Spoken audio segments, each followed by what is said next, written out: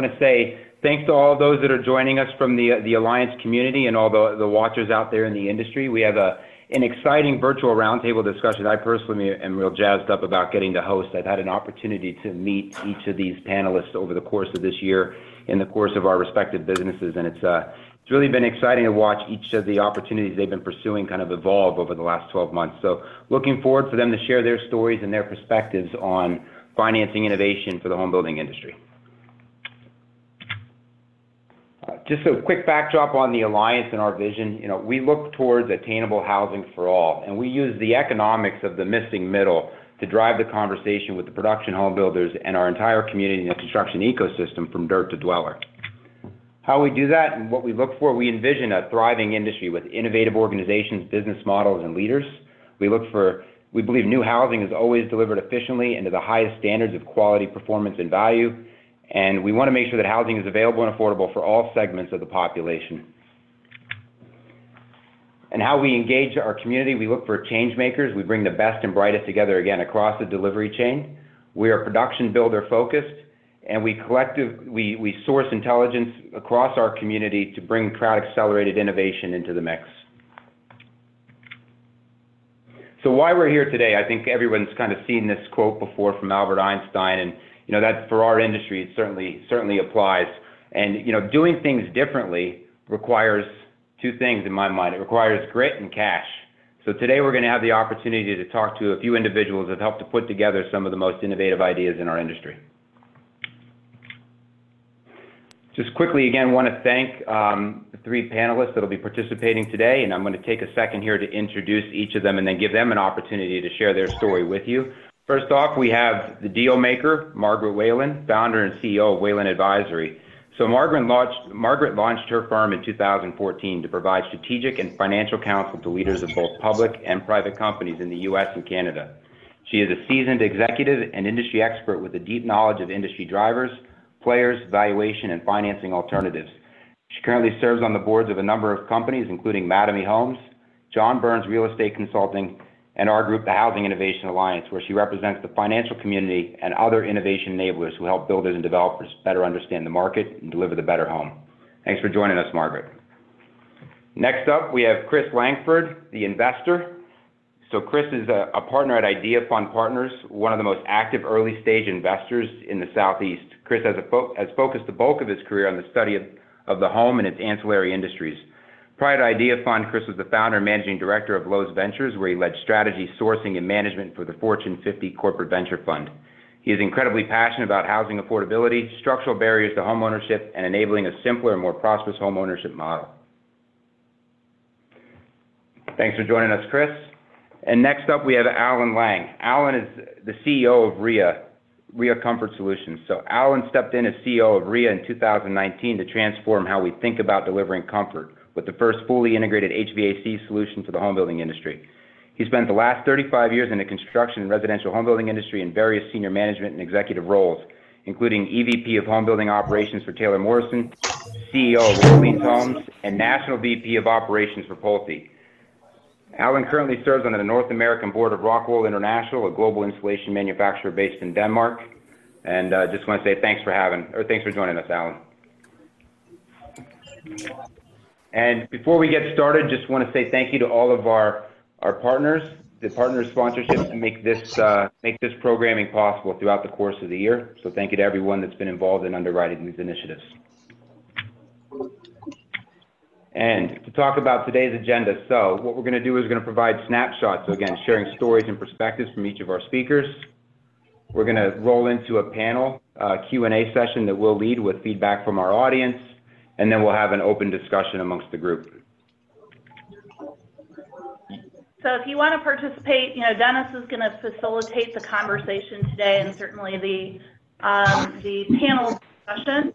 But at any time, if you have a question for any of our speakers, please feel free to use the chat function for Zoom. Type your question in. I'm going to be monitoring those on our end.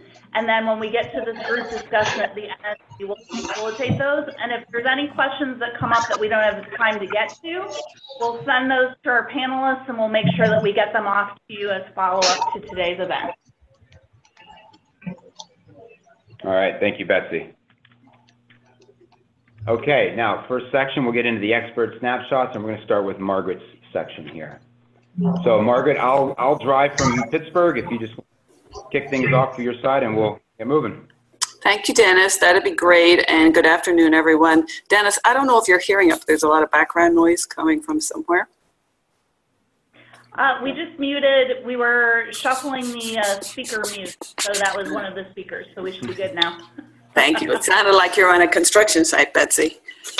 Okay. So, well, you know, we tried. yeah, keep it authentic. Hello, everyone, and thank you for allowing me to participate in the webinar this afternoon. I've been involved with the Housing Innovation Alliance for the last couple of years, basically since it was formed, and I'm delighted to be included because I am also very passionate about the opportunity for innovation and creating more affordable housing choices all around the country. And as Dennis said, I'm an investment banker. I've been based in New York City, working on Wall Street for about 25 years with home building and construction companies. I started a boutique advisory firm about 5 years ago because I wanted to be able to offer a higher level of service to a smaller group of clients, and that has worked out very well. We've worked with several of the up-and-coming construction companies and home builders around the country, which I'll talk about in a second.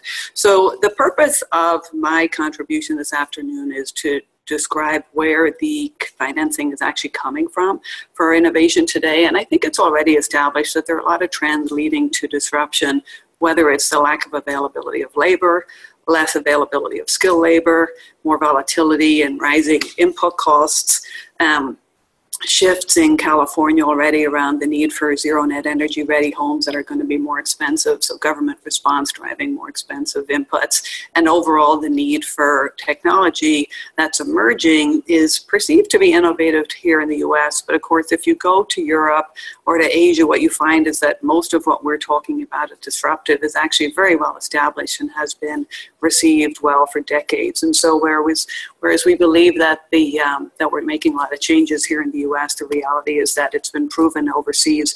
And therefore, I think that the adoption rates will be higher and faster for a lot of the new entrants that are coming to the market.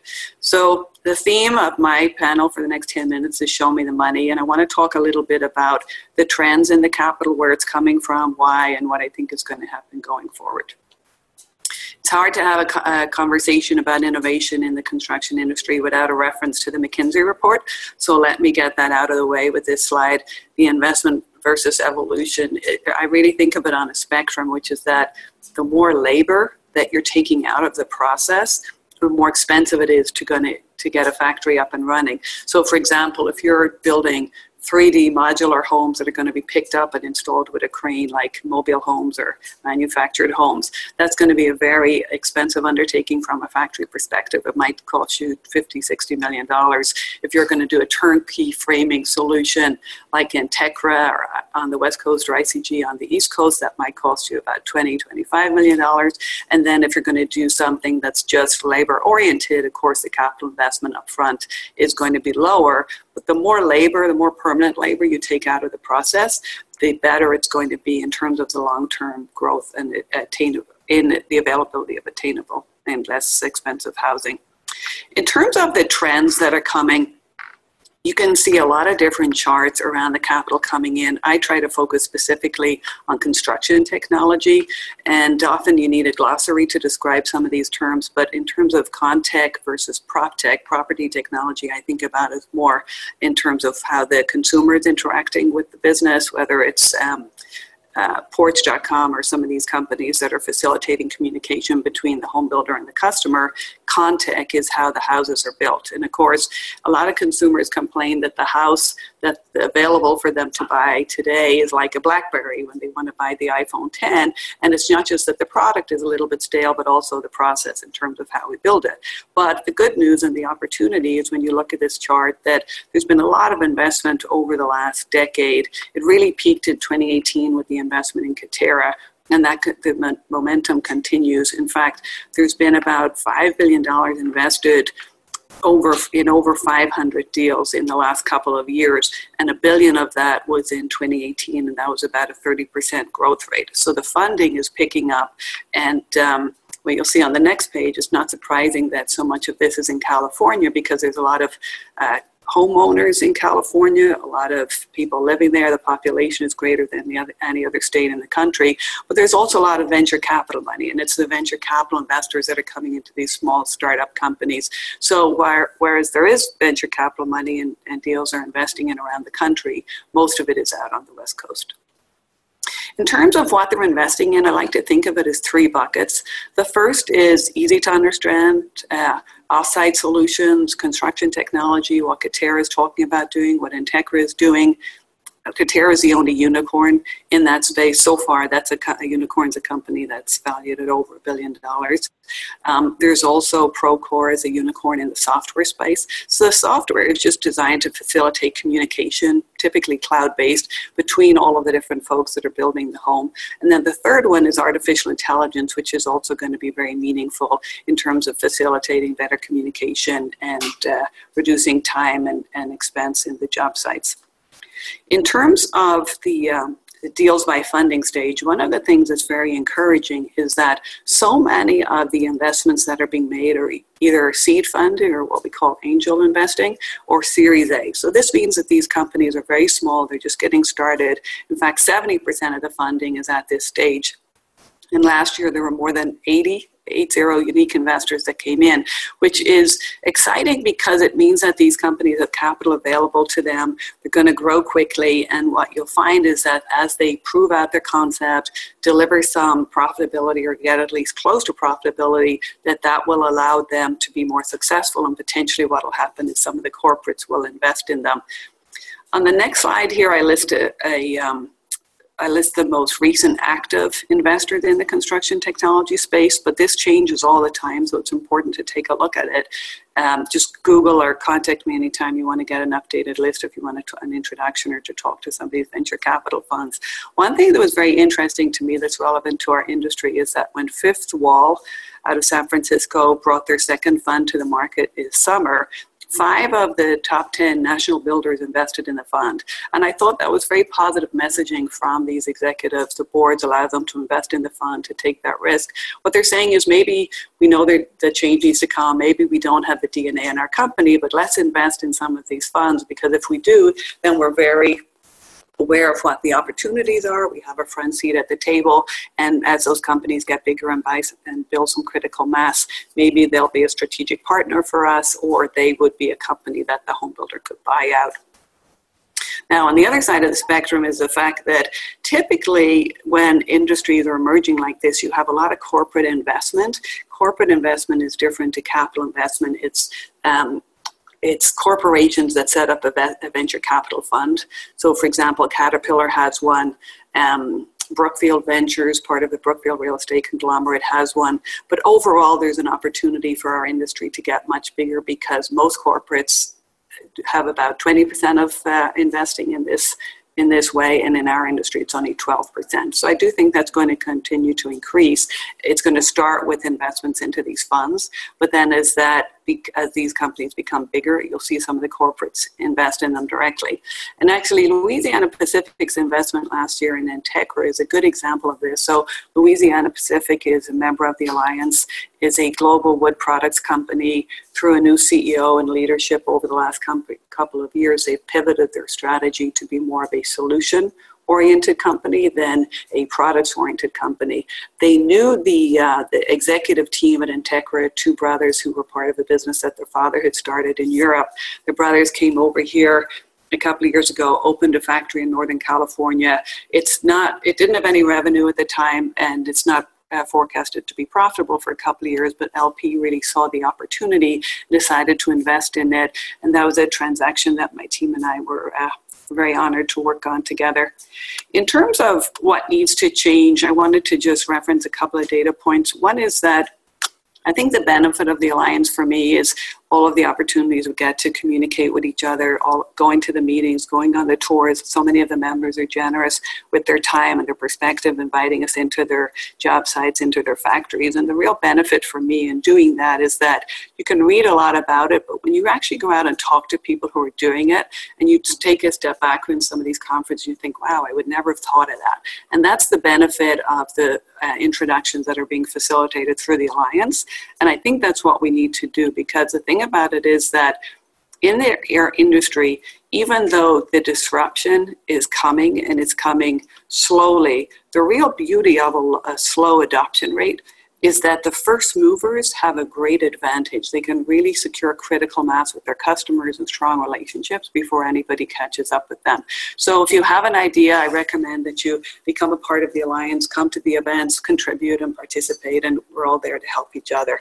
And just to wrap up, in terms of the key to success, I don't think that a lot of what we're doing, as I said earlier, is particularly disruptive or innovative. We like to think about it because it is for us, but it has been done in most countries already. But ways to really be successful are to bring talent in from outside of the industry. Some of the companies in the Alliance have done that very successfully. To plan for long-term change, knowing that change is really hard, it's going to be difficult, so you have to have a long-term vision. Try to have a solution that's fully integrated, both on-site and off-site. Partner with customers, partner with vendors, collaborate and focus on continuous improvement versus trying to be perfect from the beginning. And of course, in my line of business, don't run out of capital. So plan for the worst versus the best, because everything tends to take longer and cost more to execute on. Okay, great. Thanks, Margaret. Just before we switch over to Chris, quick question for you. So if someone in our audience wanted to reach out to you, what's your sweet spot for supporting the deal-making side of these transactions? Yes. So we tend to work with companies that have about a $10 billion EBITDA base. Usually it's about a 10% margin on 100 million or so in sales. It's around that level. We know the venture capital firms, so we don't have as big a Rolodex there as we do with the traditional PE and corporate investors. But in the event that there was someone on the call that's looking for capital, they can always contact me. And if it's not an introduction that I can make personally or a transaction I can represent, then I can make an introduction to somebody in the venture capital world advisory side who might be able to do that. Question for you. What do you look at? So you mentioned the size of deals you work on, and Chris has got different aspects of what's hot in terms of active segments. What are the types of deals, or what are the things, the areas of innovation that you're most interested in working with people on getting funding for? It's around the construction technology side. So it's primarily factory-oriented construction technology companies that are taking pain out of the system, and much less so software-oriented or AI-oriented prop tech companies that are in a different phase of the cycle. Now, what got you into that space in particular? Construction technology. I love factories, and I grew up in Dublin, Ireland, and moved to the US in 1994. So I'm 47, I've got 4 children, and as my siblings and my friends were getting married and starting families at home, they would call me and say, oh, we found this great house in this new development, we're moving in 30 days. And I'd say, 30 days? How's that going to happen? And then I was I go home a couple of times a year, and I was seeing that they were actually doing this. And that was how I got familiar with the Integra team and their former company, Century Homes in Ireland. And what I realized is that when I started my career in 1994 working with home builders, that they did actually quote delivery times in days. So for example, NVR would say we're delivering these houses in 45 or 50 days. And now, of course, we know it's more than 100 days. So there are not a lot of industries around the world that are decelerating or actually going backwards in terms of productivity the way ours is. And when you drill down on the difference, the fact that the number of days has gone on average from 50 to 100, and you drill down on it, what most of the home builders will tell you is, yes, that's true, but actually the house is vacant for about 50 days. There's nobody working on it. So that is just another cause of frustration. The home builder's capital is being tied up. The consumer is waiting to move, paying rent, and why not be more efficient? And I think so much of that happens in the framing. So, for example, with Integra, they build every house twice. First in 3D in software and a computer. They rationalize the plans, remove any waste, and then in the factory or on the job site, the kit from the factory is installed via crane in a couple of days or hours versus in weeks. And I think it's just the opportunity to get the house weatherproof more quickly. The level of precision is so much higher. And as all of that comes together, you just take that many days out of the cycle. And don't forget the fact that What's really depressing for me is when you go to any job site in the US, there's a big dumpster outside every single house, and 30% of the materials from that house end up in the dumpster. In Europe, you can't have a dumpster. If you even have a trash can on site, you get fined. So who's paying for the 30% of the materials? It's got to be the consumer, because the builder's margins are going up. So it's just the fact that as an industry, we've been lazy and stale, and we need to make some of these improvements. And for me, I see in construction as the biggest opportunity, because it's the biggest part of the cost. Yeah, thanks, Chris. Appreciate your understanding. All right, Alan, we'll jump over to you and let you walk through RIA and your perspective as an investor and working with strategics, and then we'll open the conversation up to Q&A from across the community. Thanks, Dennis. Delighted to participate. Margaret, good to hear your voice again. I think I've known you since you arrived in this country. I'll echo what the other two speakers said. A lot of the catalyst for investment clearly is focused on affordability and productivity, and underlying that is a shortage of skilled labor. And it's putting a lot of pressure, as Margaret highlighted, on returns and margins and carrying costs up and down the spectrum. I'm going to use RIA as an example. Maybe go to the next slide, Dennis. We wanted to create a very simple, go back one. That's it. So a little context around RIA. It's a disruptive HVAC technology that uses small diameter ducts. I won't get into all the technology of it, but the tagline, which is going to be relative to the conversation we're going to have, is a better HVAC system that's simpler to design, easier to specify, and faster to install. Go to the next slide. So when we thought about convincing investors to support RIA, and I'd argue that these three key elements are the three legs of the stool of any innovation investment: a product solution that solves systemic industry-wide problems. Some of the things Margaret talked about, some of her charts speak to this exact dynamic. Does the solution you have solve something that's broad industry-based? In our case, it spans some continents, but specifically to the US, it has to solve a large problem. Is that market opportunity, is it large and easy to understand? For us, it was. It's about a $3 billion marketplace. Very easy for investors to understand it. One slide explains it. And lastly, a leadership and a team that is respected and capable of executing the business plan. So to put it together, you have a product that solves a problem, a market opportunity that is large and easy to understand that you can profitably serve, and a team that can execute on a plan. If you have any two of these without the third, it doesn't work. You can have a great leadership team and a really good market opportunity, but if a product that you can't convince people is going to be productive, you don't have anything. Equally true, you can have a great product and a great market, but if you can't convince investors that the team has got the capability to execute, they're not going to invest. And I'd argue in any of these scenarios, and Margaret could probably speak to this in the Q&A part, these three simple elements have to be in play. Next slide. So the other would be, if you're thinking about your elevator speech to convince, setting some context and something that's relatable. So in this context, PEX had gone before us and over a period of time had created massive market share. And it has technical similarities in terms of manifolds and quick fit solutions and labor efficiency. Using this as an example helped non-technical investors relate to it. They could say, yeah, I've seen that in the house, or it's in my home. And its attributes and its structure and market share were very, very relatable.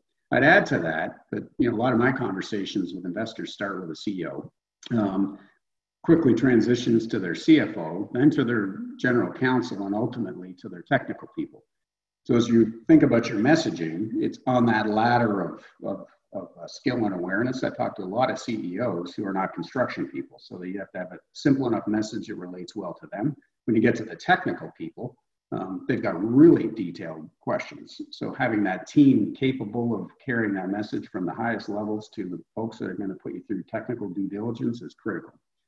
And again, the taglines keep reinforcing the messaging. Better plumbing system, the simpler to design, easier to specify, and faster to install. And that relatability to our messaging off the backs of a proven effort that came earlier was critical. Next.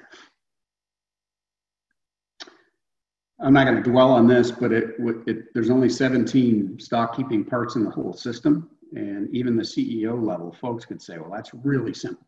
And we could explain to them that depending on the contractor, there's 2,500 to 5,000 SKUs in the current system.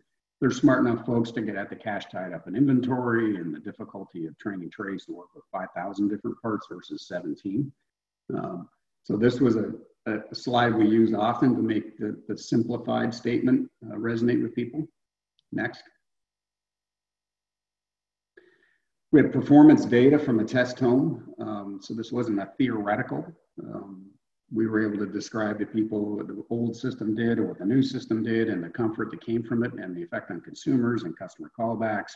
So using data, and not a lot of it, but few words, lots of charts.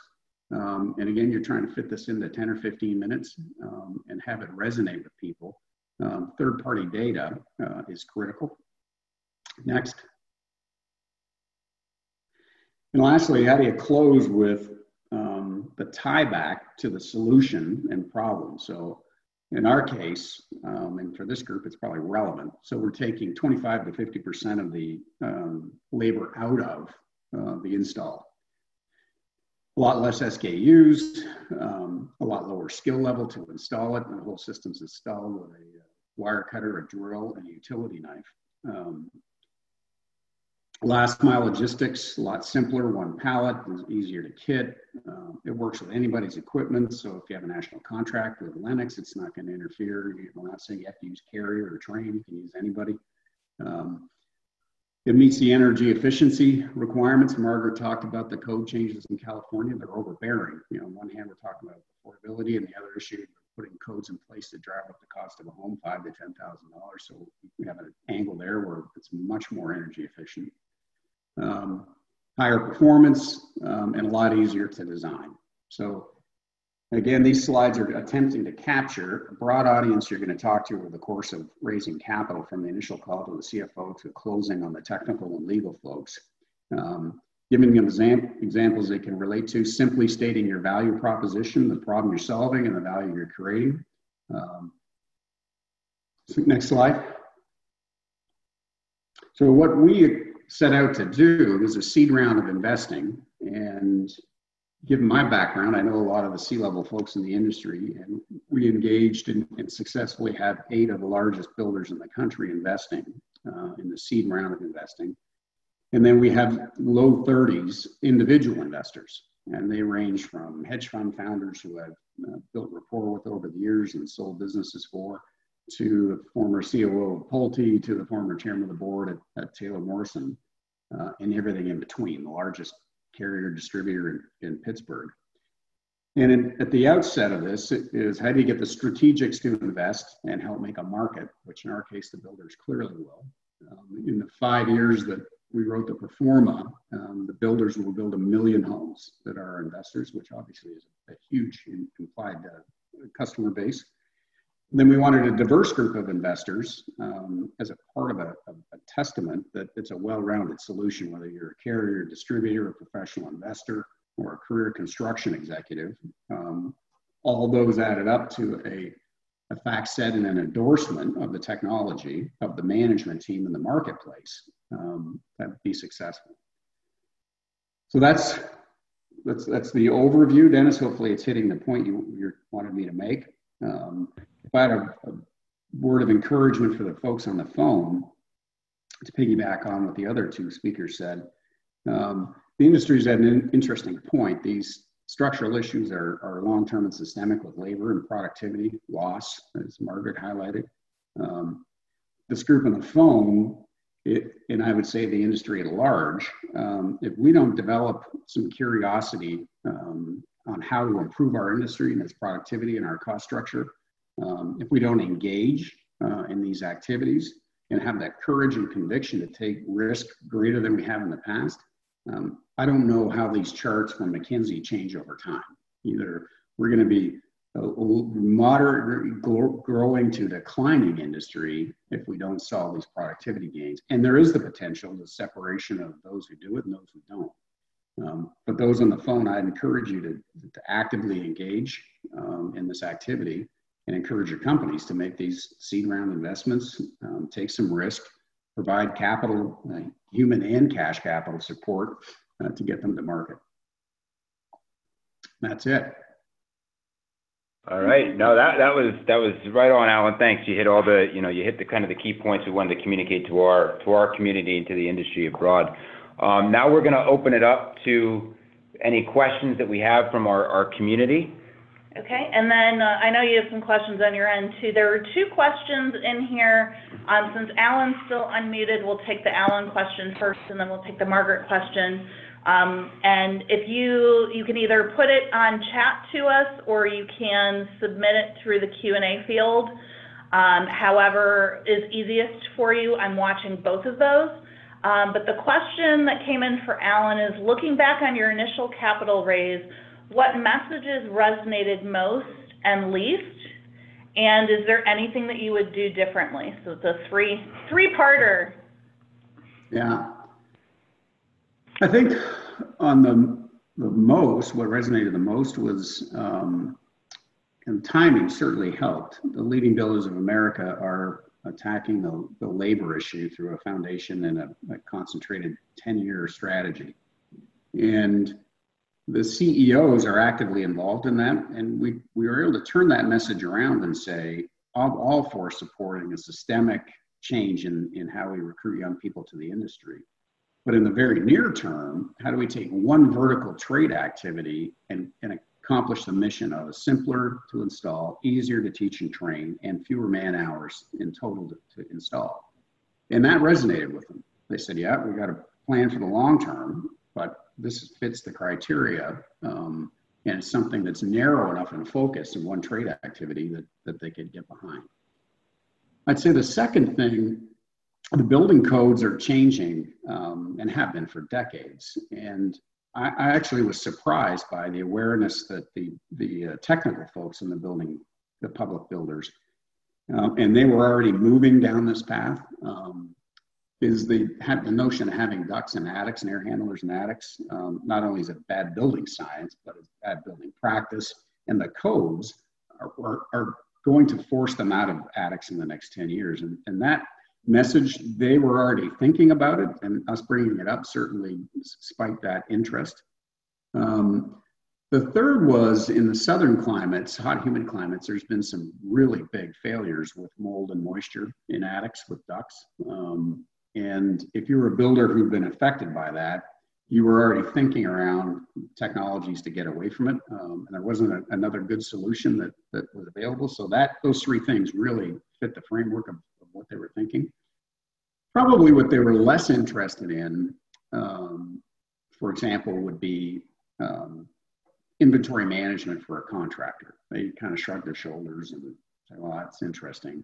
It's hard for them to connect the cost of that contractor's business to their first cost and total cost of contracting with an HVAC contractor.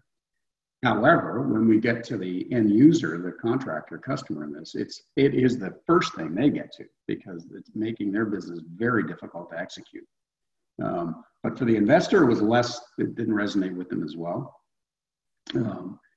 If I had to do it over again, there's some things that we spent a lot of time on a very long-winded business plan that, while it was helpful for us to have to go through that process, I'm not sure anybody read it. And it took up a lot of our time. And we had hoped for better engagement with it, but really didn't get it. So I'd probably not do that again. I think we chased a few rabbit holes with folks that feigned interest early. And there were maybe peripheral strategics in and around the building products. I probably wouldn't do that again. I narrow down the number of people we were recruiting and focus on those who showed some genuine interest and stay with them. That'd be the 2 big things. Perfect, great. Well, I'm going to switch over to the question for Margaret that came through. And it was funny this came through because I was thinking about it right when you said it. You were talking about Katerra. And as many of us have seen the latest news with Katerra closing the plant in Arizona and moving operations to California, and all of the other stuff that's going around in that realm. Would love to get your perspective on the true impact of Katerra's comeuppance on the atmosphere for investors. A lot of us on the Katerra tour, so we did a tour at Katerra a couple years ago as part of our live roundtable events on offsite construction. So people on the tour thought that either this was really the future or the emperor had no clothes. They were biting off way more than anyone could chew reasonably. The reality is that most innovations are not so broad and huge and don't have the complexity risk of Katerra. Does the investment community understand this differentiation, or is there a real headline risk for slowing down investment? Well, that's a long question, and I'm assuming it's not a plug from the Katerra team who might be on the call. Look, the reality is that I was on the tour. I've been out to Phoenix. They have a fantastic new factory in Northern California now as well, and they're pivoting. They're recognizing that there are bigger opportunities elsewhere in the country, and they're going after that. The cost to build is much more expensive in California than in Phoenix, which we all know. And so I think it's good to admit mistakes and to move on. I think it's good to kill bad decisions, to fail fast versus later, dragging things out. I don't know what's going on there on a day-to-day basis, but there's a huge amount of capital available. They continue to invest.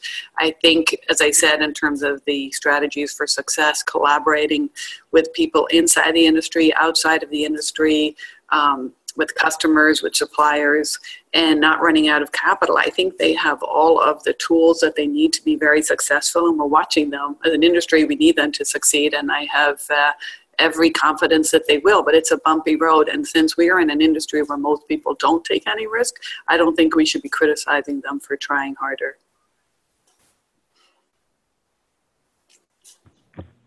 Okay. Very good. Any other questions from the community? All right. While we're collecting additional questions from the community, just wanted to throw a few things over to you. And this is for all three of our panelists. We're seeing a number of industry outsiders and foreign investors entering the U.S. housing market. Just curious who you think are the interesting non-traditional players that are participating, and if you could also tell us where they're investing.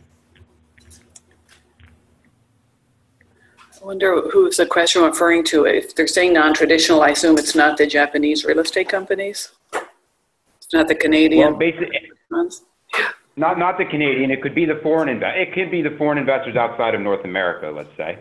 Yeah. So but it said non-traditional, because I would say that the Japanese real estate companies are traditional, but just not in the U.S. But they have been incredibly successful formulating strategies here in the U.S. There's 3 or 4 of them that are very active, buying both home builders and building products and construction companies. And I think that they will continue to do so because they have a very long-term outlook when it comes to investing capital. They think decades versus years, and they have negative growth at home in Japan, so their capital is well placed out here.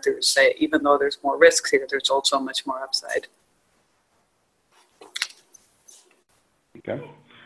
We have a question from someone who's a health IT consultant turned next generation home enthusiast, working on a prototype to redefine real estate investment by eliminating entry barrier and concept of inhabiting your property for a micro investor. Not sure if I'm reading this properly.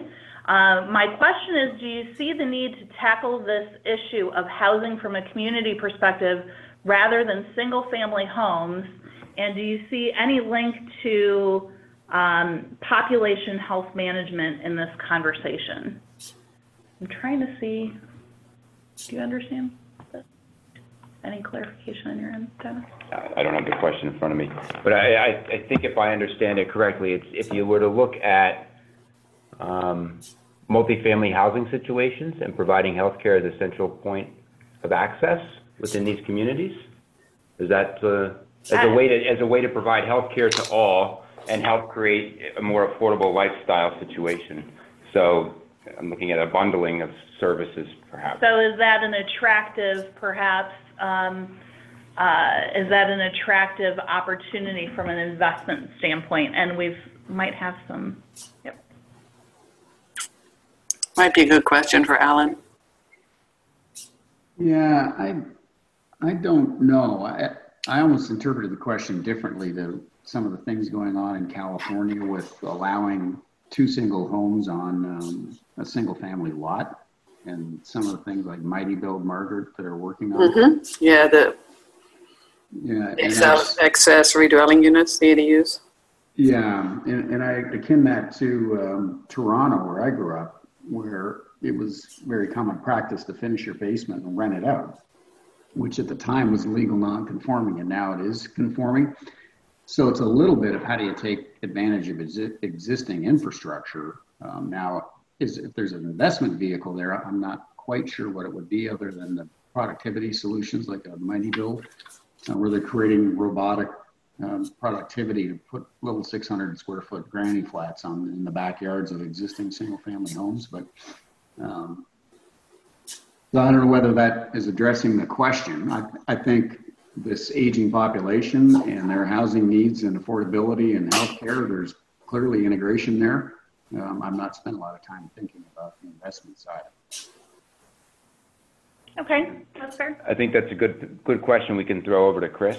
Yeah. And an email follow-up and get his feedback for the community as well. That question. Yep, absolutely.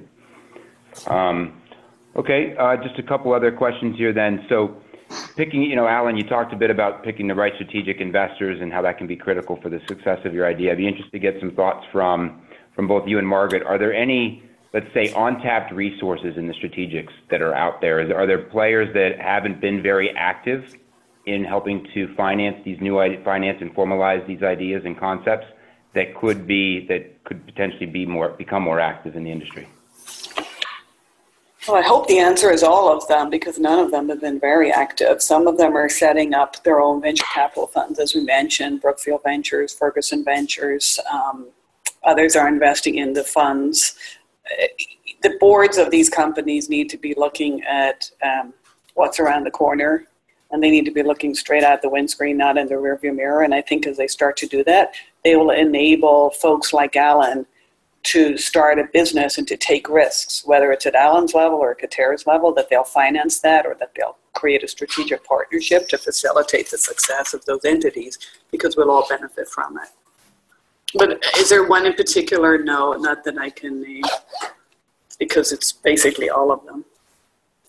Yeah, I would agree. I think some have been a little more active. I think Lennar's been a little more active than not. But I think all of them, it was a lot of hard work for me to pry a few $100,000 out of each one of them. It's just not natural for them. Welcome to my world. Yeah, to invest.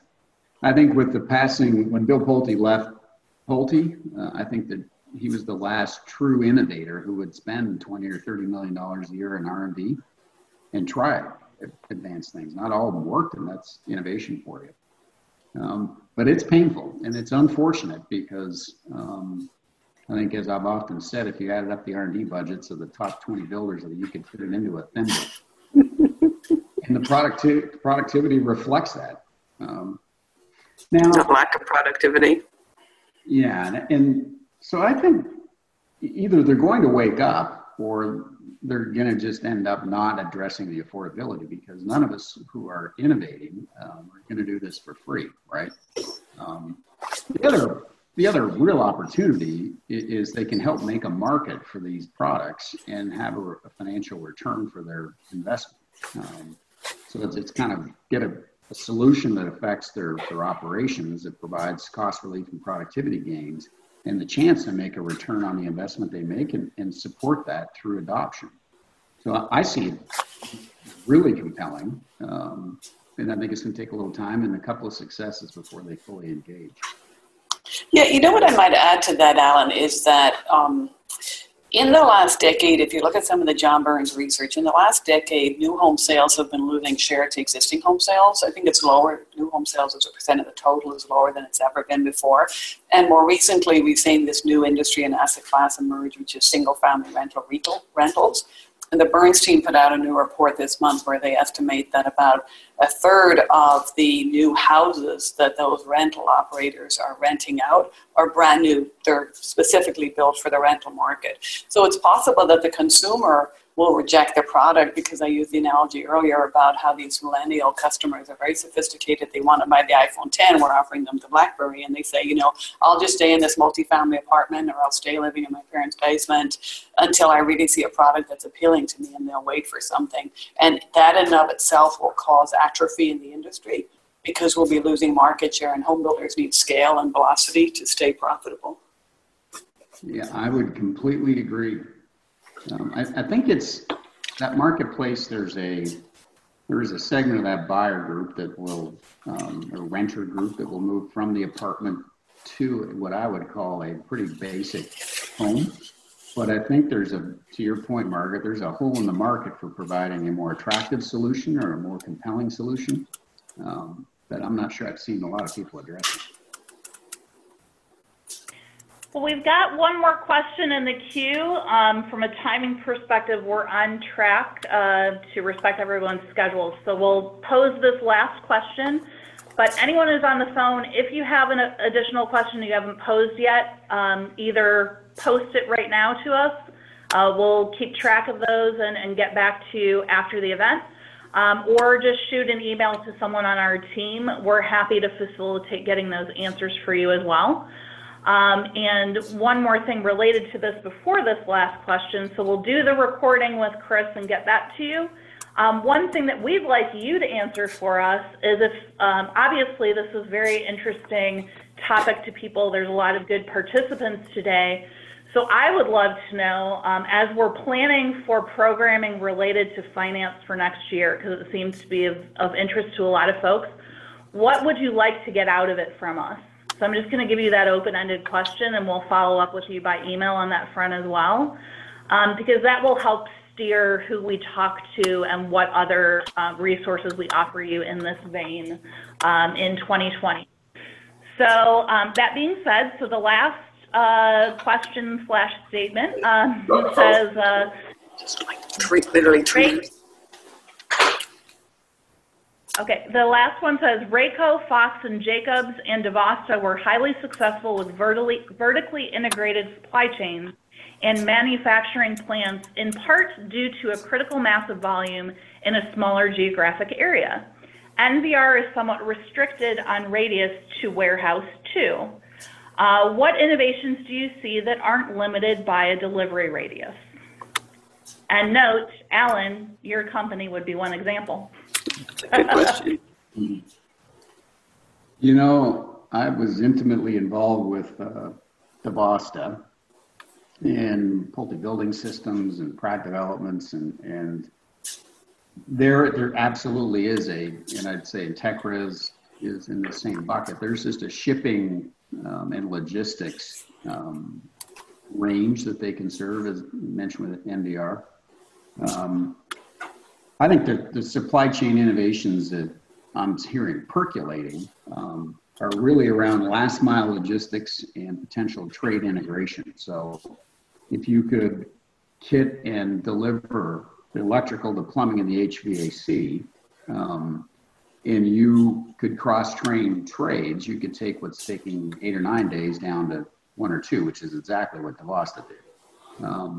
That requires some, the BIM technology certainly enables that at scale. But until the builders get a little bit of discipline around the variation in their floor plans and elevations and options, that's a big ask.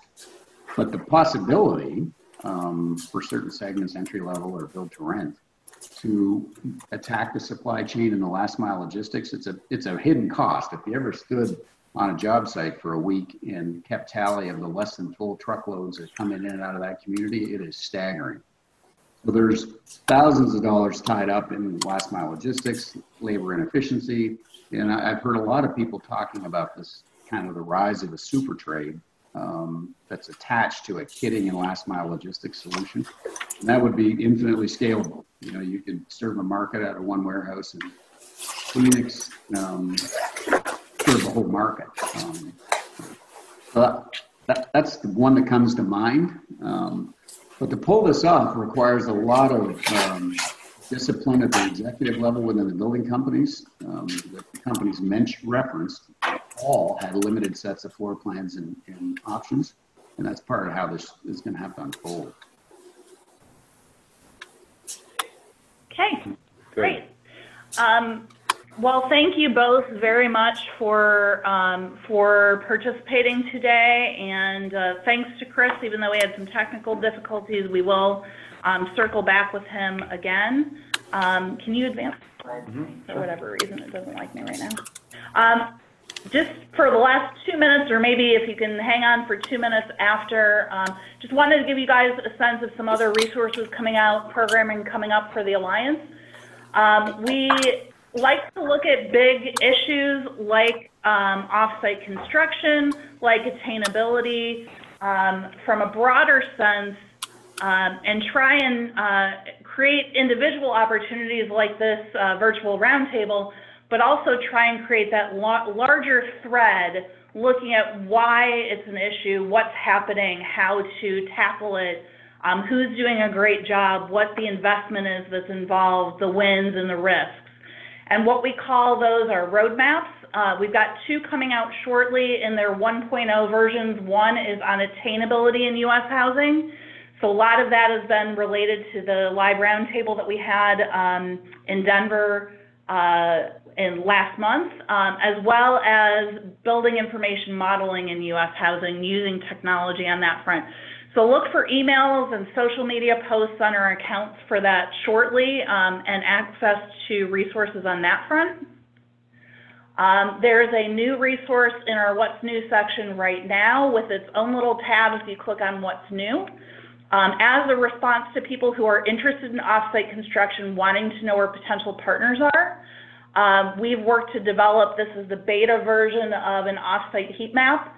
And you can see those little things at the bottom of the screen. You can toggle off and on those boxes to see who offers components and both manufactures and installs them, who does kitchen and bath pods, etc. This is a live breathing tool, and there's actually a plus sign on the tool. So if you know of a company we don't have listed, or you are a company we don't have listed, you can actually add yourself. So that's a new resource that's available. Love to check that out. Have any feedback, let us know. Next. And then we'll send this to you as well. This just shows you some of the stuff that we've got going on starting in Q1 of next year. What the PDCs are is, as we're developing new resources, it's where you can tell us what you want it to look like, how you want it to feel, what would be valuable to you. VRTs are our webinars, so it's more opportunities like this, some of which are live, some of which are on demand. And then you don't see this on screen here. Well, actually, you see the IBS breakfast here, but we also have the summit coming up, which is our big annual event in April. At IBS, Dennis and I will be there. Dave Cooper, who does some video on his own, as well as connected to the Alliance, is also going to be there doing video. And Stacy Freed, who's working with us on the Attainability Roadmap and some other resources, will be there as well. Love to meet with you one-on-one. Michael Dickens, our co-chair, or our vice chair, I'm sorry, is hosting a builder innovation-related panel discussion. We may also be hosting one related to off-site construction at the event. And if you are available for breakfast, we have one date set so far, Wednesday, January 22nd at 7 a.m. That's filling up quickly. Shoot me an email if you're interested. I'll send you some info. And if there's enough interest, we may do it on Thursday as well. And then finally, make sure you save the date for this event. This is our Innovation Summit. We're excited to go to Nashville. I've never been there for more than just a fly-through. So I think it'll be fun, and there's a lot of interesting tours that we'll see. So that's a 2.5-day event set for April. And then if you're not a member of our community or a partner in our community yet, we're always looking for more smart people from cool companies. So Natalie will make sure as we're sending the follow-up information to you that there are links to information on membership as well. But thank you all for your time. Thanks, Dennis, for hosting. Margaret and Alan and Chris for insights from you today, and all of you for your time. And if we don't chat with you soon, have a wonderful rest of your holiday season, and we hope to see you next year at IBS. Thanks so much.